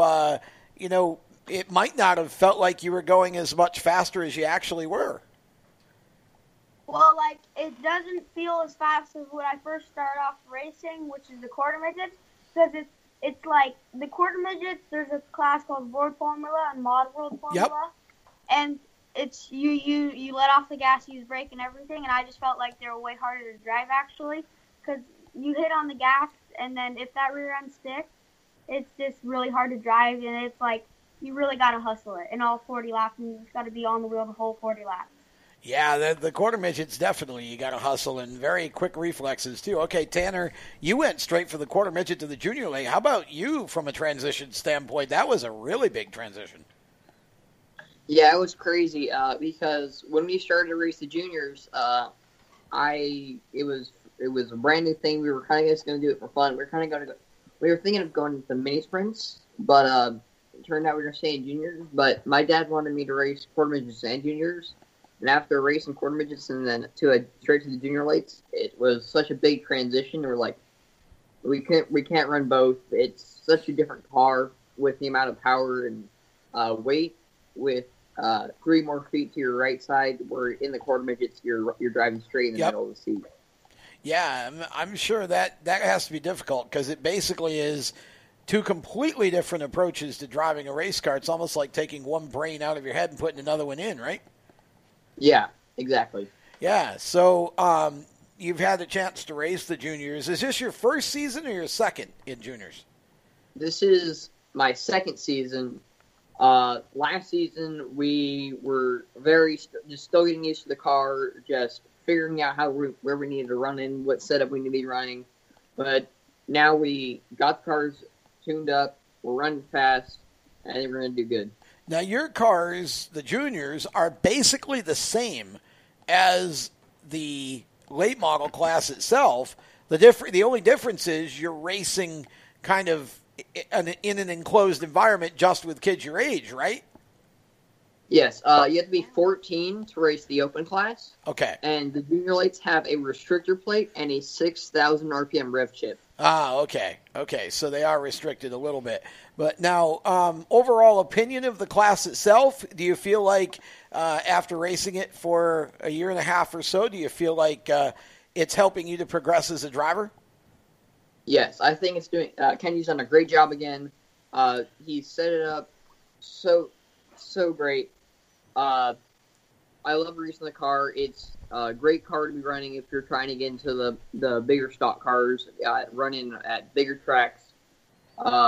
They run 3 tracks currently: Irwindale, Madera Speedway, and the Bull Ring in Vegas. Okay. But you'd be different ages to run those tracks. It's a blast though. Now, you guys race together, obviously. Have you ever wrecked together? Has one of you ever wrecked the other? You ever had a time when the two of you got together on the track at any level? We haven't wrecked yet, but back in the quarter midgets, I had passed Tyler, and he kind of didn't give me enough room, and we wrecked down the straightaway, first and second. That was a great time. But at this last race 5 out of 9 at the junior late models, it's going to be on TV in a few months. Gives her back in delay. But I actually had to pass Tyler for 3rd place. Wow.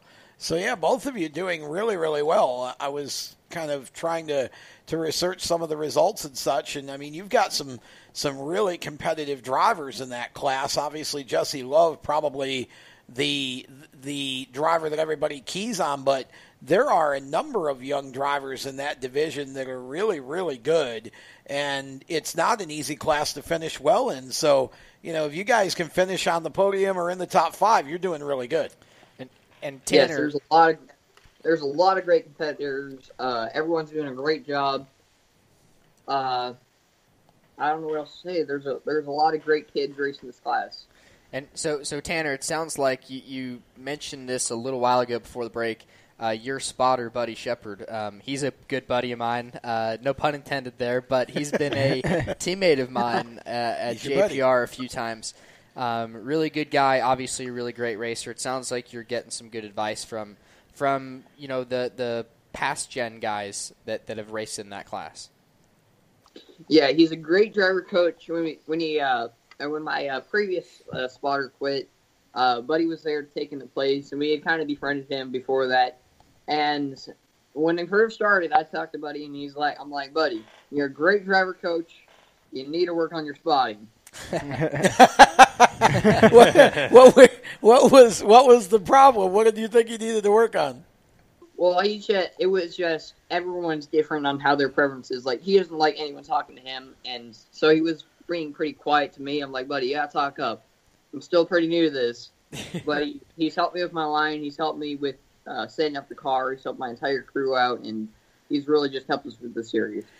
I could definitely see that. Buddy is definitely more of a soft-spoken guy and kind of restrained as far as saying something or not wanting to say anything out of turn or anything. But I'm happy you guys are working well together. Again, great guy. I'm sure he's going to teach you a lot. It's kind of interesting too, because he brings up a point that not all drivers are the same when it comes to spotters. And, here's Buddy as a driver preferred a spotter to kind of give him less information, apparently. And now as a spotter, you kind of have to react to the driver you're spotting. So you ask, do you want more or less? So it is interesting, Will. And I don't know what kind of spotters you prefer, who you've had to work with, but everybody's a little different in that category, aren't they? They definitely are. For me, it's been kind of a learning lesson trying to figure out what kind of spotter, what kind of feedback I want, really, because I am fairly new to stock car racing. Yeah. I only started racing stock cars about 3 years ago or so. So just trying to figure that out. But I've been fortunate to work with a lot of good guys. My spotter last year in Canaan, West competition was Jason Jefferson. Okay. Jason, obviously, he's a part of the Jefferson family, sure. The legends on the West Coast. Jay really taught me a lot about not only development and needing to know what I needed on the radio. So transitioning into this year, I've been fortunate to work with guys like Rick Corelli and Tim Fiedler. Oh, wow. Rick helps me. Two of the best, definitely. Rick helps me a lot on the ARCA side, and I also work with Rocky Ryan as well. But Rick has really helped me a lot when it comes to learning the exact feedback I need on the bigger tracks that we race in ARCA. And I've had the fortune to run with Tim a few times, and he was actually with me for my win at Sonoma. So definitely two of the best. I can't figure out who I want to work with more because they're darn good, and obviously they have quite the reputation. But good fits. I noticed you didn't mention Schrader as one of your spotters. Now that would be an adventure. Yeah, so the story goes, I've never had Schrader as a spotter, but I've heard he's not a very good spotter because he tends to forget that he's spotting, and he tends to start yelling, or maybe not even saying anything at all because he's watching the race. So I've heard some scenarios like that. So I've never said to Donnie, my crew chief, "Hey, why don't we get Schrader on the top?" It's kind of the opposite. Can you give Schrader something to do while the race is going on? Exactly. Yeah, okay. That's interesting. Well, guys, Tanner and Tyler, we appreciate you taking some time to come on and talk to us here. You guys killed it tonight. You did a great job, and we'll definitely look forward to having you guys on again sometime shortly down the road here. Good luck with your junior late model racing at Madeira for the rest of the season, and for those of you in our listening audience, just find MAV TV. They show those races on there, and you can catch Tanner and Tyler. You guys really did a great job. So we look forward to talking to you again soon. Thank you for having us. We'd like to be on the show again. Yeah, thank you guys so much. We definitely will do that. We'll make sure that happens. That is Tanner and Tyler Reif, and we're going to take a break. When we come back, we've got more of the Stock Car Show. JP Crabtree going to be talking with us. We're going to talk Super Cup stock cars for a little while here on the Stock Car Show, presented by HMS Motorsport on Spreaker and the Performance Motorsports Network. Parents, your son or daughter has had their license for a while now, but you want to make sure they're prepared for any situation they may face on the road. High school driver's ed doesn't teach them to drive defensively. They need to be prepared for any highway emergency. For less than a month's insurance, and a whole lot less, BSR instructors at Summit Point Motorsports Park in nearby Summit Point, West Virginia, will teach your son or daughter how to respond instantly and positively to unexpected situations on the road. BSR's specialized accident avoidance training teaches swerve to avoid maneuvers at highway speed, ocular driving, which focuses driving attention on ways to avoid accidents, vehicle dynamics and feedback, skid control and skid recovery, threshold braking on straights and progressive braking on curves, and off-road recovery techniques. This is stuff driver's ed simply doesn't teach. So call BSR today, 304-725-8444. Give your kid the skill set needed to drive safely and responsibly on the highway. That's 304-725-8444. You hear that? That's the sound of America's only sports car. That's right. It's a Corvette. But not just any Corvette. It's your Corvette. It's that who cares if there's traffic part of your day. And this can be you when you come to Cooper Corvettes. With 60 years of Corvettes to choose from, there's always a Corvette in your budget. And they'll service any Corvette you bring in. Cooper Corvettes on Route 1 just north of Quantico and Triangle. Call, click, or visit CooperCorvettes.com. HMS Motorsport is the leader in motorsport safety. HMS serves the majority of Monster Energy NASCAR Cup, Xfinity, Camping World Truck, IndyCar, and IMSA WeatherTech teams, as well as countless SCCA and club-level racers and driving enthusiasts throughout North America. Featuring world-renowned brands like Schuberth helmets, Schroep belts, Adidas suits and shoes, Lifeline fire systems, and even Racecom radio kits, HMS has the right product for your type of racing and your budget. Their representatives are experts on only one thing, making your track driving as safe as possible. With locations in Mooresville, North Carolina, and Danvers, Massachusetts, the HMS staff is always ready to take the time to help you find the right product for your safety needs. Don't settle for second when it comes to motorsport safety. Stop in to HMS Motorsport. Visit them on their website at hmsmotorsport.com or send them a message on Facebook and tell them the folks from PMN Radio sent you. Hi, this is John Ondrasik of Fight for Fighting, here for RAD, the entertainment industry's voice for road safety. You know, style is a personal thing, and your lifestyle is your business. But if you take it on the road, it becomes everybody's business. So please, plan ahead, designate before you celebrate. Friends, don't let friends drive drunk. A public service announcement brought to you by RAD, the National Association of Broadcasters, and the Ad Council. Hi, I'm Cole Custer, and you're listening to the Performance Motorsports Network, the voice of motorsports. We pulled out all the West Coast re-entries, apparently. That was about the most words I've heard Cole ever speak. Will Rogers, everybody. I'm joking. Cole's a great guy. I've had some great conversations with him. We've had him on the show several times in here, and he's always a ball. I'm waiting to hear mine. When am I going to hear my intro?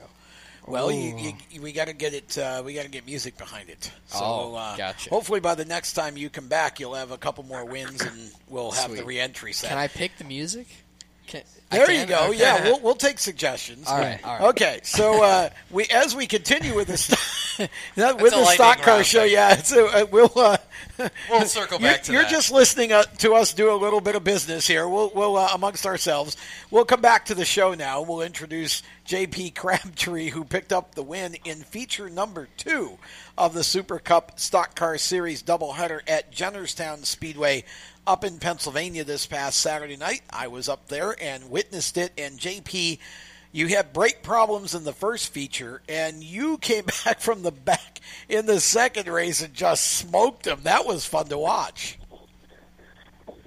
Yeah, that was really cool to do, especially from losing brakes in the first race. I felt like we had a pretty good car that we could have at least competed for, a top 3 position. Maybe not have the car to win because I would say from first practice and even on to the first race to the second race, it was a completely different car because of the changes that we made, and it was just kind of one of those things.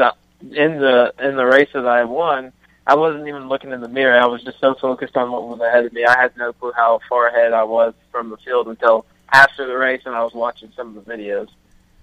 It definitely was an interesting night because Bob Schacht was so strong in the first race. You had a couple of cars that were really strong in race 1.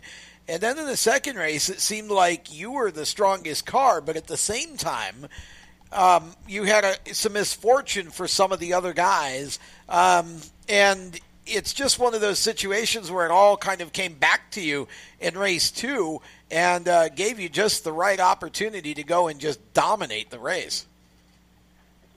Yeah, it was awesome. I don't know. I don't even know if I could get the car dialed in like that again. It was kind of one of those things. We hit the setup right on the head.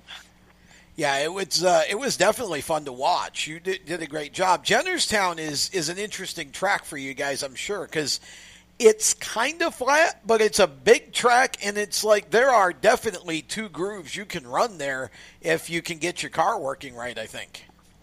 Oh yeah, for sure. I wouldn't believe you before you saying it was a 2-groove track until this last race. Yeah. And it's like you said, you have to have the car hooked up and handling good where you can run the outside and the inside, and especially with us having to come from the back of the pack, handling was key. And like you said, the characteristics of the track, it's there's some bumps on the track that you really don't even see from just looking at the track until you're actually up at speed. It's in the western area of Pennsylvania. For those of you who've not been to Jennerstown, definitely a track to go to. Beautiful track, and they had a great crowd Saturday night. I was really happy to see the people come in and pack the place the way they did for you guys to run. It seems like the Super Cups are always good up there, and you've got 2 more races there this year. Are you going to run both of the upcoming race weekends there? Oh yeah, definitely. We're definitely going to go to the 2 Jennerstown races that are left, especially with the way the car was handling. Yeah. It gives us a good opportunity to pick up a couple wins, and we're not really running for points right now. But every time you say you're not running for points, you end up running good. So right now we're leading in the North points, and then I think we're 8th in the overall points, and we've missed a couple of races. I look forward to going back there in Jennerstown. They do a great job of getting fans in there, and all the fans seem to enjoy all the racing, and that's something that you don't find very often is fans that are actually into the racing. Yeah, I was impressed. I haven't been to Jennerstown in about 25 years, and I'd only ever watched the Super Modifieds there. I'd never really seen a stock car class like the Super Cup Series at that track, but you guys put on a fantastic show, and I just feel like the people really responded to that. I was going to bring up the fact that you were leading the Northern Division. it's interesting the way that Joe Schmeling does this, because he's got a North and a South division, even though there's kind of a limited number of shows, but it gives you an opportunity, being from the Midwest, to just focus on the shows that are kind of closest to home for you, and it doesn't necessarily obligate you to run all the races if you don't choose to and you don't want to worry about the overall championship.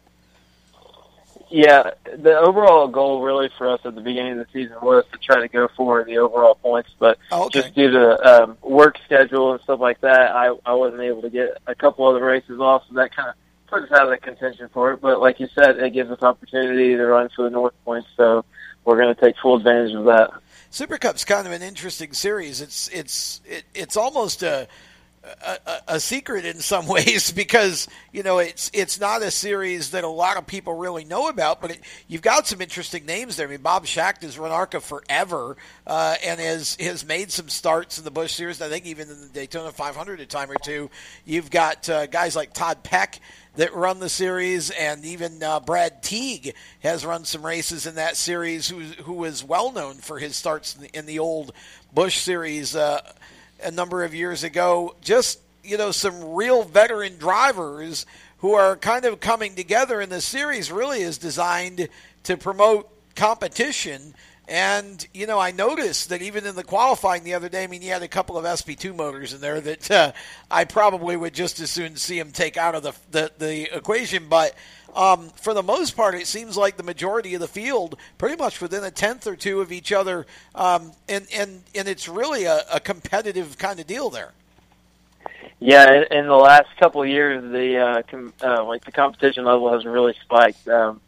Just from I ran the series a couple of years. Well, it's been maybe 4 years ago, and the competition from then to now you definitely have to bring your A game if you want to run competitive, because you got a lot of guys coming in now with a lot of money, and like you said, the SP2s. So if you don't have the horsepower like what they're putting out, you definitely have to be handling really good. Yeah, and that's what's interesting, too, because, for example, the last two races, they went from Midvale, which basically is, I think I ate my Cheerios out of a bigger bowl this morning than Midvale, and then you go to Jennerstown, which is a big old half mile, so it does teach you to be good on a lot of different types of tracks, and I think on some of the smaller tracks that you guys run, the horsepower not quite so much of a factor there. Yeah, for sure. That's kind of like you said. If you got all that horsepower, you got to be able to put it down on the ground, and especially with you get on a half-mile track, that gives you more room to get the horses running. So it kind of hurts us, other teams that don't have the SPTs, but we'll deal with it. Well, yeah, and I wonder, as we go down the road, if you might not see some changes in that situation there in the series. But, a good mix of kind of K&N cars, ARCA cars, and old Hooters Pro Cup cars. And, you got 600-plus horsepower in these motors. It's really kind of an economical way for a driver like yourself to get some experience in a higher horsepower, full-size stock car. And I know that you like to probably progress up the ranks a little bit. Talk a little bit about your background and talk about what your goals are for the future. Well, I started racing back when I was 5 years old, and I was in kid karts, and then from there to NAS karts, and I ran them till I think I was about 11 years old. Okay. Dad told me, he said, if you don't start working on that, you're not racing no more. And me as a kid, 11 years old, I just kind of went in one ear, out the other, and next thing I know, he sold the go-karts, and I was out of racing until I was, I think I was 14 or 15, and my little brother, my dad let him start running go-karts, and we had an extra one, and he told me, if you get that ready, you can go run it. And then I ran it like 3 races, and then the following year, which was 2011, I made my debut in running street stock here locally in Indiana. And then from there on, I believe the following year, I was my first year in Super Cup, and then here we are now. Well, so, and then on top of that, obviously the main goal for everybody is to make it, as high up as possible. And NASCAR, that was kind of always been my dream. And I'm seeing the way NASCAR is changing and stuff. And honestly, I've been kind of looking more to doing some open wheel stuff now here recently. Oh, really? So would that be like sprint car midget kind of stuff? Honestly, I would like to try to get into doing some, Pro Mazda or the Indy Light stuff, and kind of go down the road of Indy. I just kind of here recently just grown into liking those type of cars and the racing, and just talking with some of the teams. The teams tell me that we have sponsors, and they're looking more towards do you have talent or not? And I like that. That's how NASCAR used to be, but anymore you got a big check, you can go run Cup. Yeah, well, that's that is definitely one of the issues of the day for sure. Okay, before we let you go, talk about who helps you make your racing happen. Oh yeah, I gotta definitely thank my mom and dad. They're a big help. My dad, he helps me with anything I need when it comes to racing, and my sponsors, Jim's Automotive, JR's Landscaping, USA Tire, the Man Maintenance, and just everybody that puts in hard work out here in the shop, and my girlfriend, and Don Gannott Motorsports, and Don Gannott, he's the one that lets me drive the Super Cup car, so thankful for that, and look forward to more opportunities with anybody else, because I'll drive just about anything. There you go. That's the way to do it. Definitely enjoyed meeting you on Saturday night. Congratulations on the win, and look forward to seeing you at the next Jennerstown show, if not before, JP. That is JP Crabtree, and we're going to step aside. When we come back, it is lightning round time, and we'll get an update on who's doing what in the Truck Series race at Kentucky. You're listening to the Stock Car Show, presented by HMS Motorsport, the leaders in motorsport safety, right here on Spreaker and the Performance Motorsports Network. When do you think of a plumber? Like most people, even if it's an emergency, you can be confident about who will arrive to help you. For quality and reliability, count on someone you can trust. Call on the plumbing services of Hague Quality Water of Maryland. Plumbing doesn't have to be an emergency. We handle all kinds of preventative maintenance too. Hague Quality Water of Maryland is family owned here in Annapolis since 1993. For a refreshing choice, call us at 888-84-WATER or visit us online. Here at Lewis Meineke, we're more than just your average car care center. Hey, it's Dave, your neighbor from Lewis Meineke. Whether you need an oil change, brakes, tires, or anything under the hood, we've got you covered. Take advantage of our free check engine light service as well. Yes, free. And don't forget about our free shuttle service. Never stress, we'll take care of the rest. On with life. Give us a call at Lewis Meineke, 302-827-2054. Every 30 minutes, another innocent person is killed due to a drunk driver. My best friend. My brother. My poor grandchild. My sister. My father. My husband. My mom. My mommy.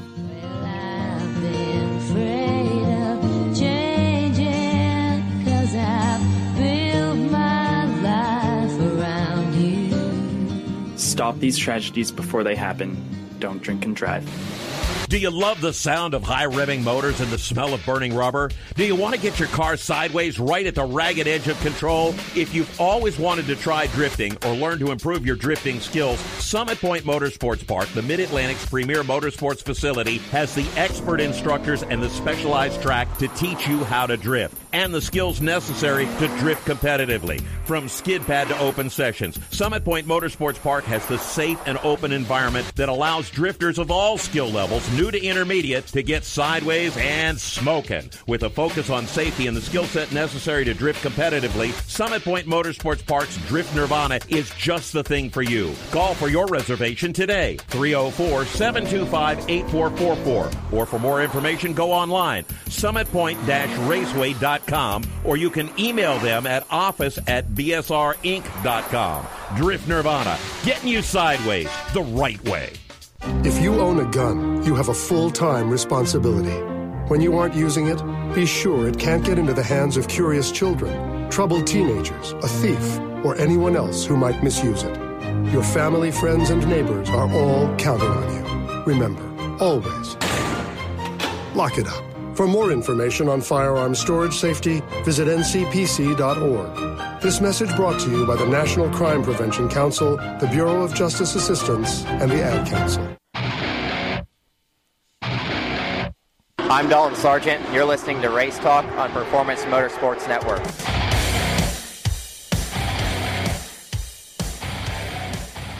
It's amazing the talent these drivers have. We've had both Ben Rhodes and Dalton Sargent bring us back from break tonight. All the while, they are actually over in Kentucky running the truck race at the same time. Sargent's running in the top 10 green flag, and he's bringing us back. Yeah. So. Ben was running in the top 5 as well. I think here we definitely have got a good truck race going, and Parker Kligerman out front on at the tires. moment off of a 2-tire pit stop. That's pretty doggone impressive. Okay, welcome back to the Stock Car Show. We are in our lightning round. Tom Baker, Cisco Scaramuzza, Jacob Seelman, Chris Murdock. We've got our special guest Will Rogers with us, and Randy Miller behind the glass as we close things out here for our final segment. I'm going to come back to Will here. You've been kind of keeping an eye on the Truck Series race as we've been continuing with the show. Who's impressed you the most so far in this one? Parker Kligerman. Yeah. Of course. I mean, look at that. He's out front. It is amazing, isn't it? He's holding off Stewart. I think whenever Parker gets an opportunity, it's a really cool thing. Obviously, he's had one heck of a career leading up to this point. Now he's kind of transitioned off into the broadcast scene. But whenever he gets the chance to get in the car, it's always cool to watch. And when he's with a team and in a truck that can, it seems like it can hold its own, at least on some new tires, and pull a good strategy. It's pretty neat to see him lead the truck race. He's already led, 7 laps or so since restart. Now transitioning into a lightning round. It's kind of not a lightning round question, but it's kind of a question for you, Will, because I've been sitting on this because I saw on Twitter a couple of days ago that you got a die-cast made of your car, and I saw you retweet that. And that's got to be pretty cool to see in your shoes, almost like transitioning into other sports, them seeing their character in like a video game or something. It's got to translate to that. So talk about how that went and how cool it was to see your car in die-cast form. It's really cool, but I will say real quick, I am now in a video game. Yeah, there you go. Oh, that's right. There you go. So you got what's that? Is that Heat 3? I think it's Heat 3. We'll have to keep that in mind there, Tom. Yeah, but some stuff coming up through my NASCAR Next program, me being part of the program. All of the nexters get to be in the newest NASCAR. So you've got both boxes checked off now. You got your diecast and you're in a video game. So he's in NASCAR Heat. There you go. You're making Chris, you were talking about that on Monday. So you've got Hendrick Motorsports on the cover and Will Rogers in the video game. Can't get much better than that, can you? And Vargas is in the game. Oh, yeah. Vargas has made the game, too. So. But it's pretty neat. Last year, actually, my first experience having somebody make a diecast of mine was in the West Series. Yeah. So I think when I saw it first, I was at Roseville towards the end of the year. Yeah. And a fan came up with a custom old-bodied red and black number 7 stock car. And he had me sign the hood, and it was a really neat deal. Same guy actually came back to Sonoma this year and made a new body of the black and white number 7, or red and black number 7, sorry. So same guy made him twice. So it was awesome to have a fan come up and really embrace what you've done in the West or whatever you've done in the past. But then, a few days ago, to your point, having somebody make a new Dryden Ken Schrader Ford was pretty awesome, and the thing is pristine. Yeah, it looked really nice. It looked really professional when I saw the picture. So instantly, my business manager and then also the brand director at Dryden, they start talking like, okay, how do we get diecast? How do we get more of these? We need more of these. Yes. Yeah, because they looked really good, like you said. They were really professional. They were. So hopefully in the near future, we've been working on a merch line, and that's kind of taken a slow process, as that's a little difficult to do with one brand to another and trying to figure out all the logistics. But hopefully within that, within those logistics, we'll find a way to sell some diecast. So speaking of kind of gaming, are you a gamer? Are you going to get Heat 3 and play as yourself when you get there? By contract, am I supposed to say yes? Is that? Well, I don't say anything you want. You can say anything. We want honesty on this show. Well, honestly, I'm not that much of a gamer. I'm surprised. Yeah, no, I don't really like to play video games too much. When it comes to like iRacing, though, I enjoy doing that because it's definitely something that's going to help develop my carear and you get to learn new things about new racetracks and cars and things. But when it comes to, like, I know Noah, being a buddy of mine, he's so engulfed in Fortnite right now. Yeah. And months ago, I had no idea what Fortnite was. And I took a look at it, and I was like, I still don't. I don't even care. I'm not doing any of that. So, See, I can see that, Jacob, because Will is a little older than a lot of the other guys. I mean, I think people don't realize you're, what, 23? I'm 23. I'll be 24 this yeah. year, yeah. So, I mean, and you're a pragmatist. You're all business. Yeah. Unfortunately, it kind of makes me sound like a boring old guy. but no, like that's my focus right now. And when it comes to like video games and stuff, I try to focus on what could I be doing right now as opposed to just like playing a video game. But hey, maybe you can get the copy of it and just say, hey, I'm in this game. Yeah, getting the copy of it. I was going to say in Heat 3, you have that contract mode where you take contracts. You could fire yourself from your own team you can and fire replace yourself. That's right. There you go. I could go through the paces on the video game and know how to tackle all the obstacles in real life, right? Yeah, there you go. It's that realistic, right? Yeah. Now, speaking of tackling the obstacles in real life, you talked about iRacing and stuff, and I know a lot of guys are using that for sort of a help in the real world racing. Do you use that? Do you translate any of the data you get from iRacing to what you do in the real car? I do, and I have. Unfortunately, since I moved to Charlotte, I haven't had the opportunity to set up my racing rig, mainly because I've been too busy with the business stuff. But I have had a few chances to get on it on other friends' systems and stuff. But I've definitely taken it to use it to my benefit. I've learned racetracks because of it. I've learned more oval, I guess you could say, race craft from racing online with other people who are actually pretty good. Again, being that I'm so new to circle track racing, I need to be able to take as much as I can possibly get and then apply it to the real life thing. So it definitely helps. I definitely lean on it. I think it's something interesting. iRacing, one of the interesting things to come out of that people learn is restarts, how to do oval restarts. Because if you've never been on an oval track before, NASCAR rules are different than late models that are different than going to a short track. Yeah. No, it definitely helps when you learn all that stuff. Really, the aggression. Obviously, if it's a video game, you can reset. You might hurt somebody's feelings, but you're not getting actually hurt. Right. Godspeed. Yeah, exactly. But you're not going to hurt your checkbook either or somebody else's. So when it comes to learning restarts and being ultra aggressive as you have to be in real life, it definitely helps. All right, so pardon me for being colored impressed, but I'm glancing at the truck race a minute ago, and we had a good old-fashioned Stuart Friesen slide job to take the lead. And I say slide job because I'm transitioning into dirt for a real lightning round question. Oh, I thought you were trying to be Dale Jr. No, I was not trying to be. Nobody can be Dale Jr. but Dale Jr. Townsend did try on Sunday, though. No impressions here, please. Yeah. All right. Night before last, at Red Dirt Raceway in Oklahoma, Christopher Bell scored Keith Kunz Motorsports' 100th USAC National Midget victory. We know Logan Seavey's making his truck debut at Eldora next week. So my question is, after Seavey, who's next? We've watched Bell do it. We've watched Larson run the USAC to NASCAR path. Bell, Abreu, now potentially Seavey. Who's next? Well, Donnie Schatz. You kind of I think Donnie's a little bit aged for that, and he's having too much fun winning World of Outlaws championships. You think?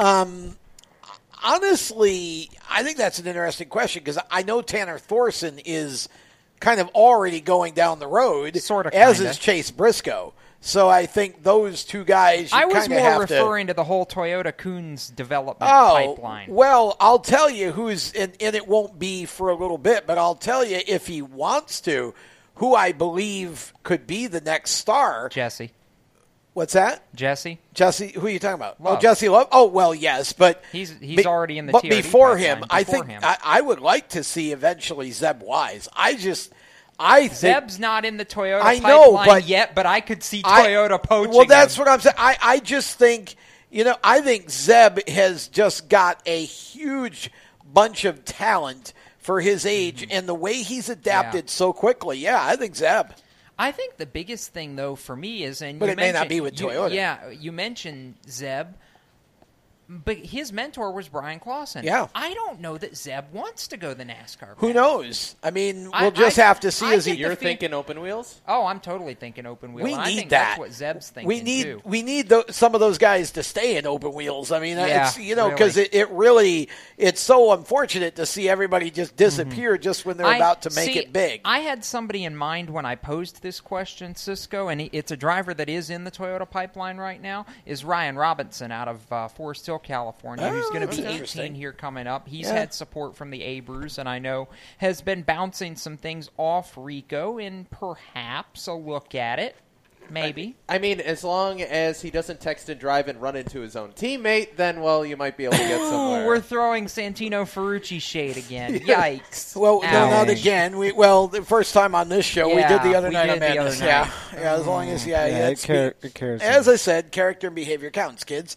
It's interesting to see some of these young kids coming up through the open wheel ranks and how amazingly talented they are. And Logan, just to get back to him for a second, I couldn't be happier. Here's a kid who's overcome so much, with the open heart surgery. Yeah, the open heart surgery he had and now to get a chance to drive a truck for Kyle Busch at Eldora. I mean, that just goes to show that no matter what happens in your life, you never give up. And that's a great story. And I don't consider this a 2-inch limb at all, but I say this because I believe that much in the raw talent that I've seen out of Logan. I believe he will, not can, will have a shot to win that race next week. Oh, sure. I mean, in the equipment he's in and with, no doubt, with the mentoring that he's going to get. He told me on the phone he's been leaning on Seabell a lot the last couple days. Yep. I don't have a doubt. Interestingly enough, for those of you who don't know, neither Christopher Bell nor Kyle Larson will be racing in the truck race at Eldora. They are both going to be up in the booth. Larson will be. Bell's going to be on pit road. Oh, that's right. Yeah, that's right. Chris Bell's going to be part on of the broadcast team. That should be a whole lot of fun to see. Larson's going to be making his debut, as is Bell, I think, in a TV sense. I know Christopher was getting some training from Dylan Welch on pit road. I think it was at Chicagoland a week or two ago during the truck race, and Larson was up in the booth for a brief stint with Vince and Phil and Michael for that. It's going to be fun. The insight that those two bring for a dirt perspective for NASCAR fans, Cisco, who have never heard or never seen the Eldora truck race, the perspective that those two are going to bring to this, I think, is what makes it such a draw. And it all stems from a tweet that Larson sent to Fox back in March or April saying, how about a dirt drivers-only broadcast when they brought back the drivers-only thing for Talladega, and the Fox producers got together and said, you know what? Put your money where your mouth is, dude. Well, now we need Vince Welch to just bring some of the NASCAR guys over to the Big East and call some Butler games. Ooh, that would be fun. Because Vince is already doing our games on Fox Sports 1, so that'd be kind of cool. But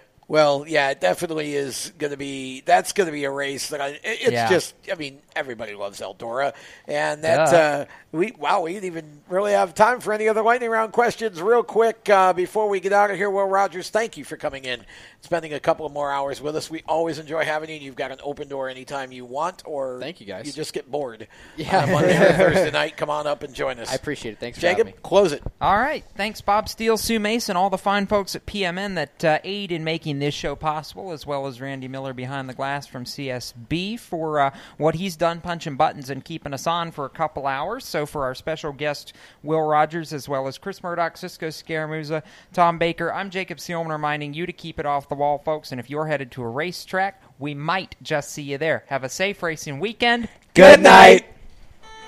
You've been listening to the Stock Car Show on the Performance Motorsports Network. Stay tuned to Performance Motorsports Network for more race talk. For the latest motorsports news, visit RaceChaserOnline.com. The Stock Car Show is a copyrighted production of the Performance Motorsports Network. www.performancemotorsportsnetwork.com. A member of the Scorpion Radio Group Incorporated, and may not be rebroadcast, replicated, or saved in any media without the explicit written permission of PMN. Check out our Facebook page or our section on the PMN website. The opinions expressed on this program program are those of the host, co-host, and guests, and do not necessarily reflect those of the management and ownership of either the Performance Motorsports Network or Scorpion Radio Group Incorporated, the advertisers, or the marketing partners. Be listening again next week when the Stock Car Show returns on Thursday night at 7 Eastern. Until then, stay tuned for more great motorsports programming on the Performance Motorsports Network.